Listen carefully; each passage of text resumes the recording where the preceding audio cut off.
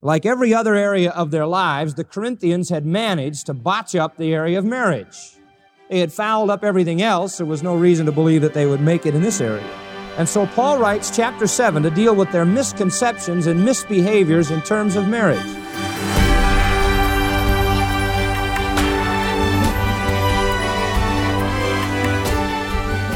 Thanks for joining us today on Grace to You. I'm Phil Johnson, and in just a minute, we'll hear John MacArthur continuing his study called Guidelines for Singleness and Marriage. But before we start that, it's important to acknowledge that today, February 9th, 2023, is the 54th anniversary of the start of John MacArthur's pastorate at Grace Community Church in Los Angeles. And because they recorded that first sermon, we also count it as the 54th anniversary of Grace to You, the media ministry of John MacArthur. And as a way of celebrating, we have a special opportunity that we will tell you about in just a minute. But, John, let me first say, and I think I speak for everyone, we thank the Lord for His faithfulness to you and for your teaching ministry. Does it really seem true that it could be 54 years? No, it doesn't. It's all gone so very fast. It's almost like hyper speed. And it's all been wonderful. I think back to the very earliest years and so many blessings, and they've accumulated. And now I've said this many times recently, this is the greatest time in my life and ministry of all the times as the Lord has poured out blessing, even in this late stage of my life and the final years of my ministry at Grace Church. These are the best of times. And along that line, I want to let you know about a special opportunity that we're making available for today only. In celebration of our 54th anniversary, we're making the MacArthur New Testament Commentary Series available at the lowest price ever, $354. See what we did there? $354 for our 54th anniversary. That works to a little over $10 per commentary volume. And the commentary series is our most comprehensive resource for drawing out the meaning of God's Word verse by verse, Matthew through Revelation, 33 volumes. And here's what you need to know. The offer is available today only. Today only. And we're able to make this offer only to the first 250 orders. By the way, for any orders placed after the first 250, we still have a great discount of 25% off our normal price. That 25% discount runs through Friday, February 17th. But for the lowest price ever, place one of the first 250 orders today for the MacArthur New Testament Commentary Series. It's $354 for the entire set, today only. And I hope you're among those who can take advantage of that opportunity. That's right. And now, friend, a quick note. This offer is available only on orders placed in the U.S. or Canada. But there's also a special low price, even if you're not among the 250 orders. Either way, today is the day to order, and I'll give our contact information before we close. But first, here's John with today's lesson. Divine guidelines for marriage. Divine guidelines for marriage. 1 Corinthians 7, 8-16. And, it's difficult in our world, I think, to maintain a marriage, to maintain any kind of a lasting relationship. 15 million Americans have gone through a divorce. People find it extremely difficult to build lasting relationships with any kind of meaning at all. One divorce for every 2.56 marriages now in America, and it's rising. Interestingly enough, the highest divorce rate in the world is in Russia. Russian cities have a 3 out of 4 divorce rate. Also, I was interested to read somewhere that the number one song in Russia in 1974 was Love Story. We talk a lot about it even here in America, but find it very difficult to maintain any kind of love relationship. And unfortunately, what we experience is not a historical phenomenon that is new. It's something that has always been around. And if you go to 1 Corinthians chapter 7, you'll find that there was a terrible problem existing in Corinth, and it dealt with the whole area of marriage. And that is the problem to which Paul speaks in the 7th chapter. The Corinthians didn't really know what they should do in terms of marriage, or at least they weren't willing to admit what they should do, and posed some questions to Paul about it. The first verse of chapter 7 says that you wrote unto me concerning these issues, and he proceeds to answer them. Like every other area of their lives, the Corinthians had managed to botch up the area of marriage. They had fouled up everything else. There was no reason to believe that they would make it in this area. And so Paul writes chapter 7 to deal with their misconceptions and misbehaviors in terms of marriage. They were confused over whether it was right to be single and whether necessary to be single if you're going to be spiritual, or whether it was right to be married and necessary to be married if you were going to be spiritual. The Jews in the congregation, because it was an Orthodox Jewish belief, would have propagated the fact that you had to be married. And if you weren't married, you were out of God's will and you were to be excluded from heaven. On the other hand, there were many people who had a rather growing fascination with celibacy, and they were more concerned with remaining single as a spiritual value. In other words, if they were single, they would be able to give to God a higher devotion. They would move to a higher plane of spiritual life if they weren't married. And there were some who would go as far as to say that sex of any kind was, if nothing else, certainly a misdirection of effort and could well be channeled in the area of service to God rather than attachment to a wife or a husband. Some were saying the truly devoted Christian wouldn't marry at all. Well, this carried so far that truly devoted people who were Christians were saying we ought to get a divorce. In order that we might better serve the Lord, we'll split up.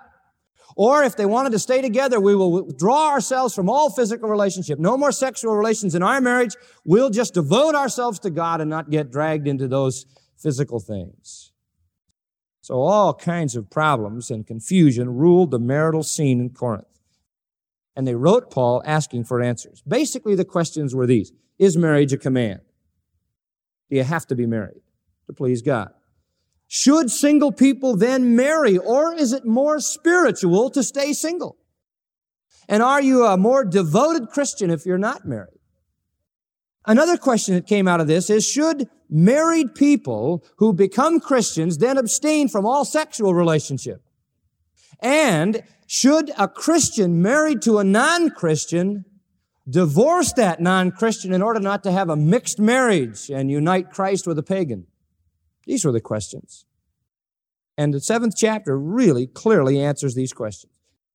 Now, last time we looked at verses 1 to 7. And we saw in verses 1 to 7 general principle regarding marriage. And what Paul said by way of a brief summary is this. Marriage is normal. Marriage is for the majority. God has made us to marry. Marriage is good, but marriage is not an absolute commandment for everybody. Because God has, according to verse 7, given some people the charisma or the gift of being single. The ability by the Holy Spirit to totally control sexual desire. And if that's what God's gifted you with, then your singleness is a unique gift of God and ought to be used for His glory.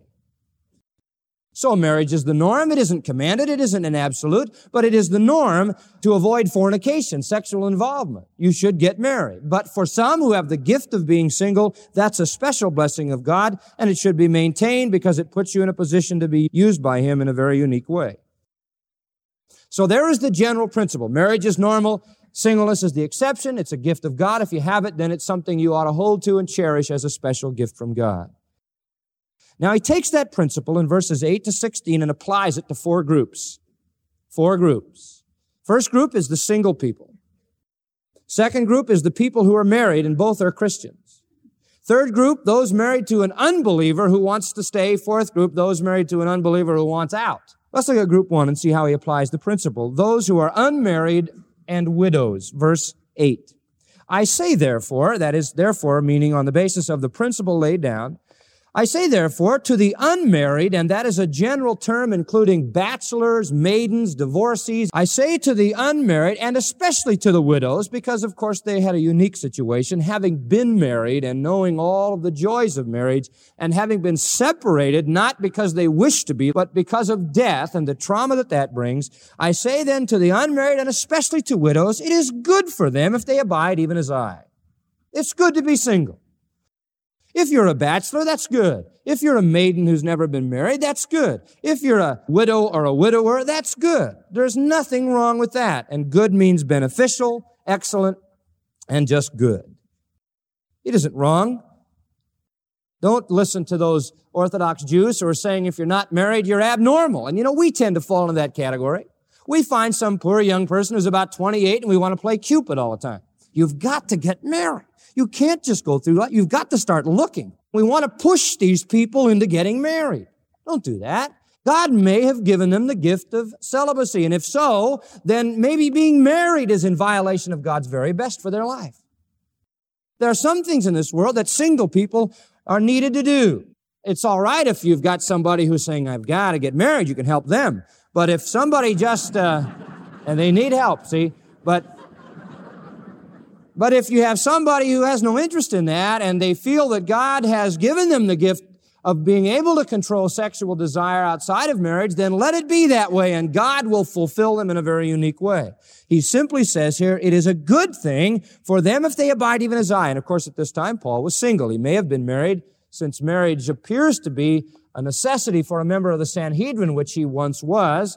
It is, however, likely that his wife died before he was converted, and his time of ministry for Christ was always as a single individual, as best we can tell. And so once he had been widowed, if that is the case indeed, then he maintained that because God gave him that gift, that charisma of celibacy, that ability to be single and not to be preoccupied with sex and marriage. So it's a good thing. Look at verse 25. Now concerning virgins or unmarried people, I have no commandment of the Lord. The Lord never said anything about the unmarried, never told anybody to get married. He just spoke about the marriages that already existed. No commandment. Yet I'm going to give my judgment as one that obtained mercy of the Lord. Now I'm going to add some revelation to this. I suppose, therefore, that this is good for the present distress. I say it is good for a man so to be. Are you bound to a wife? Don't seek to be loosed. Are you loosed from a wife? Don't seek a wife. In other words, I guess he would, from just a practical standpoint, in the world you live in, the sexually messed up world of Corinth, it might just be to your advantage to stay the way you are. If you're single, then just stay that way. If you're married, stay that way, for sure. But verse 28 says, if you marry, you haven't sinned. If a virgin marries, she hasn't. It's no sin to get married, but it might be to your advantage to stay single. Nevertheless, such shall have trouble in the flesh, but I spare you. I'd like to spare you the trouble that marriage brings, and it does bring trouble. Don't make a big issue out of marriage if it isn't a necessity for you. It's all right. You won't sin. But if God has given you the ability to be single, cherish that ability because of its lack of encumbrance. You have a special way in which you can serve God. That's kind of an exciting thing. This is a very special gift that renders you capable of serving God in a very unique way. Now, I realize that there are pressures in being single, especially of all the current emphasis on marriage and the family, and you kind of feel like a fifth wheel. And I was reading in the Times where they say that at the holiday season, it's worse than ever. Single people, particularly single parents, feel really left out. There's no need to feel that way. If God has given you the gift of celibacy, or if God has allowed you to be single for the time, accept that as His plan. There's nothing wrong with being single. Paul advocates it. Jesus had a conversation with the disciples, I ought to show it to you, Matthew 19, in which they concluded that it would probably be better to be single. In Matthew 19, Jesus is talking about marriage, and He's giving all the things about marriage and how that you're not to put your wife away except for fornication and so forth. And after He got done with all this speech, and the Lord really laid down some strong guidelines for marriage, verse 10. Matthew 19, His disciples say unto Him, if the case of the man be so with his wife, it is not good to marry. In other words, man, with all of that going on, it'd be better never to get married to begin with. Yes, Jesus said, but all men can't receive this saying except they to whom it is given. And here the Lord indicated that it would be fine if everybody stayed single, but everybody can't handle that. And He gives us the introduction into the concept of the charisma of verse 7 of 1 Corinthians 7, that you have to have a special gift to be single and not be preoccupied with sex. Now, being single opens up all kinds of potential for you to serve the Lord. We should never take somebody who is content with being single and force them into a situation where they think they're not fulfilled and they have to get married. It isn't true. If you're unmarried or widowed, it's a good thing, and you can stay that way. That's fine. You don't have to get married. But, verse 9, if they can't have self-control, let them marry, for it's better to marry than to burn. If you can't handle being single, get married. Now, we're talking about Christians. Some of you may say, well, I don't have that gift, but I can't seem to get married. And the truth of the matter may be that you have sinned in the past. You have violated the principles of God, so you're not in a position now where God is going to bless you with marriage. Or maybe you've disqualified yourself by former marriages in sin and so forth and so on. But just taking it from point blank zero, let's say you're just a new Christian or you're starting out, here is God's standard. It is good if God's given you the gift, but if not, then marry. And I believe that assumes that God will provide a partner. How could God command you to marry and not provide a partner? But listen to me, people, if you're not the right person, you'll never meet the right partner. That's the whole key. If you're not the right person, you'll never meet the right partner. So instead of looking for the right girl, start being the right man. And girls, instead of looking for the right man, start being the right woman. And then the right man will recognize the right woman. And so let them marry. Now that's an aorist imperative command. Get married. It's better to marry than to burn. If you're going around just flaming on the inside with desire, then get married. There's no point in saying, well, I'm remaining single for the cause of Christ. See, that is, that's ridiculous. There's no value in that at all. If you're burning with sexual desire, present tense continues, you continue to burn, then please get married. Marriage, for one thing, will bring about the fulfillment of that physical desire. It's never ceased to amaze me. Some couple will come to me and they'll say, John, we just got engaged. And they're real excited and kind of funny looking face. You know how you get when you get engaged. Sort of happy but apprehensive. And show you the ring and, well, when are you going to get married? Oh, we're going to get married in 2 years. 2 years? I hear that. Or a year. We have to wait till we get some money or just listen. It is better to marry than to burn. And if you're going to go through 2 years like this, there is no point in it. Once you've made that commitment, you put yourself in a position to be tempted and to see your spiritual life just fade away. Once you've made that vow, get married. Marriage is to help you in that area. There is no advantage in long engagements. Listen, parents, when your kids come home and say they're engaged, you tell them, get married. Get married fast. Well, don't we want you to wait and finish your 4 years of college and... you do for the time they're engaged, you destroy their spiritual life. Because they can't control the desire, because the commitment is already there, see? Paul is saying it's fine to be single, and if you have the gift of celibacy, don't let anybody push you into getting married. But if you decide to get married, let everybody push you into it. Get it going. Get married. Your singleness is excellent. You say, well, I don't have the gift, but I'm just waiting for the right partner. What do? How do I control my desire in the meantime? Well, that's a fair question, and we're not really approaching that problem this morning. Well, let me give you just some hints that I thought of.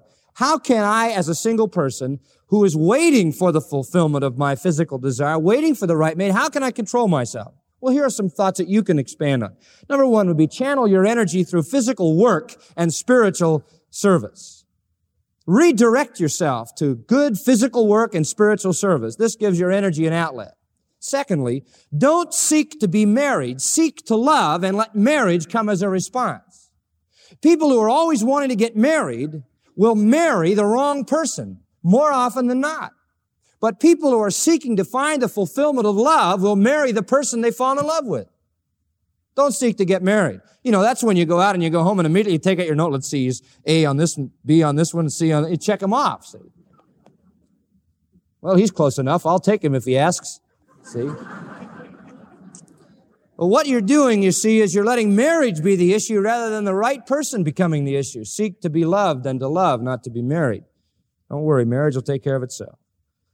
Thirdly, let go of a sex-mad, adulterous world. And what I mean by that is watch what you absorb of the system.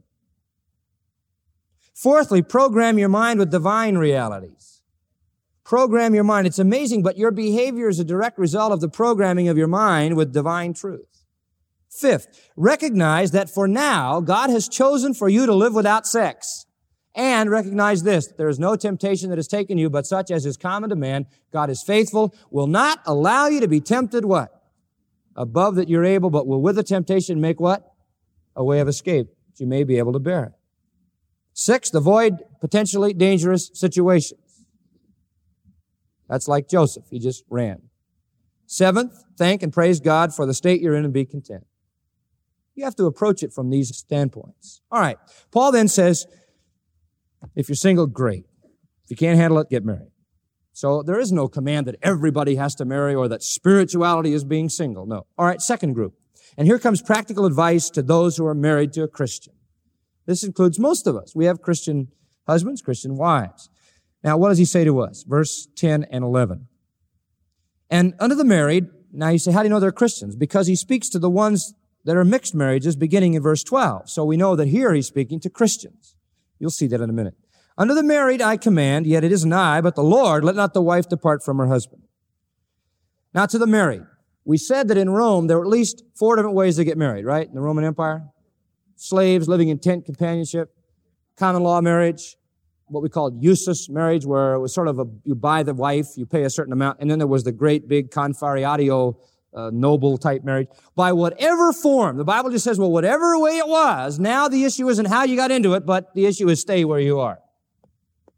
If you're married, look at it, I command, yet it isn't really me doing this. The Lord has given us the word on this. Let not the wife depart from her husband. And here he's simply saying Jesus already had something to say about it. Matthew 5:32, Matthew 19:9, and Mark 10, 11, and 12. All 3 of those passages, our Lord Jesus Christ says, stay married.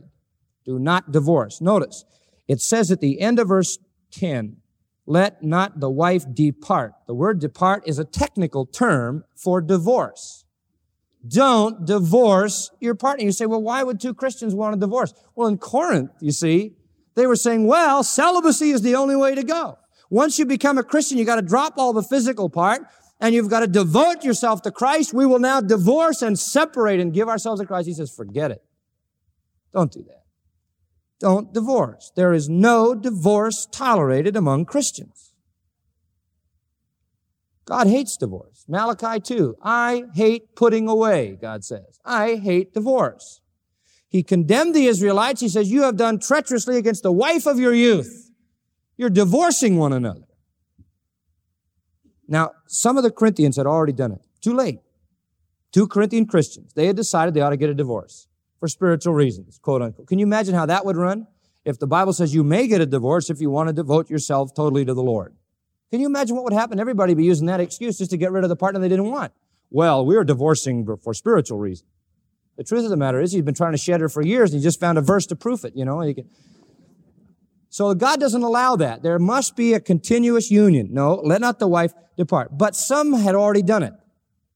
Some had already done it. Verse 11. But if she does depart. Now that assumes that somebody in Corinth had already done it. Too late. It's already happened. What are the consequences? Let her remain what? Unmarried, single, the rest of her life, or be reconciled to her husband. Only 2 choices if Christians divorce. They either stay single all the rest of their life, or they come together again to reconcile. Now, let me add a footnote. Very important footnote. Paul here is not dealing with a case of adultery. That is foreign to his discussion. In cases of adultery, listen to me, divorce was allowed among Christians. Where one Christian commits an adulterous act, God allows for a breaking of that marriage bond. Matthew 5:32, I say unto you, whosoever shall put away his wife, except for the cause of fornication, and that can be sexual sin of all kinds, except for the cause of fornication causes her to commit adultery, and whosoever shall marry her that is divorced commits adultery. Except for fornication, no divorce. But in the case of fornication, God says there is divorce. Matthew 19:9, same thing. And I say, whosoever shall put away his wife, except for fornication, and marry another, commits adultery. The only ground that Jesus ever gave for the dissolution of a marriage was sexual immorality. And when that occurs, there is the right to divorce. That is very clear, even in the case of Joseph. You remember that in Matthew 1, Joseph was shocked when he found out that Mary was pregnant. Remember that? Because he knew Mary and he knew that it was totally out of character for her to be pregnant. He knew he hadn't done it. They had no relationships. Matthew 1:19, Joseph, her husband, being a just man, not willing to make her a public example, was minded to divorce her privately. Listen, Joseph had every right to divorce Mary if she had become pregnant by another person. And the Bible says, Joseph, her husband, being a what kind of man? Just man, a righteous man.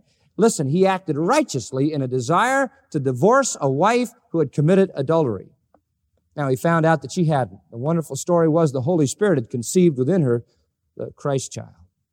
But you see, it is a just thing to put away a wife for the cause of adultery, or for a wife to put away or divorce a husband for that cause. Only that cause. But in this text, 1 Corinthians, that is not the issue. For any other reason than that, there is no tolerance of divorce. No, says Paul. Apart from sexual sin, no divorce. If you've done it already, then you have to stay single the rest of your life, because that union, that one union, was never broken. You're stuck single all your life. Or you can be reconciled to your husband. And you can be sure in the case of real obedience that they would do that second thing, if it was still possible. And then he reverses it in verse 11 and says, let not the husband put away his wife, as well as the wife not putting away her husband. All right, what has he said? To be single is good. Stay single if you have the gift. If you're married to a Christian, stay married and fulfill every aspect of marriage. The physical, we talked about it in verses 3 through 5. Don't deprive one another sexually. Fulfill every part of marriage. Fulfill it to its limits.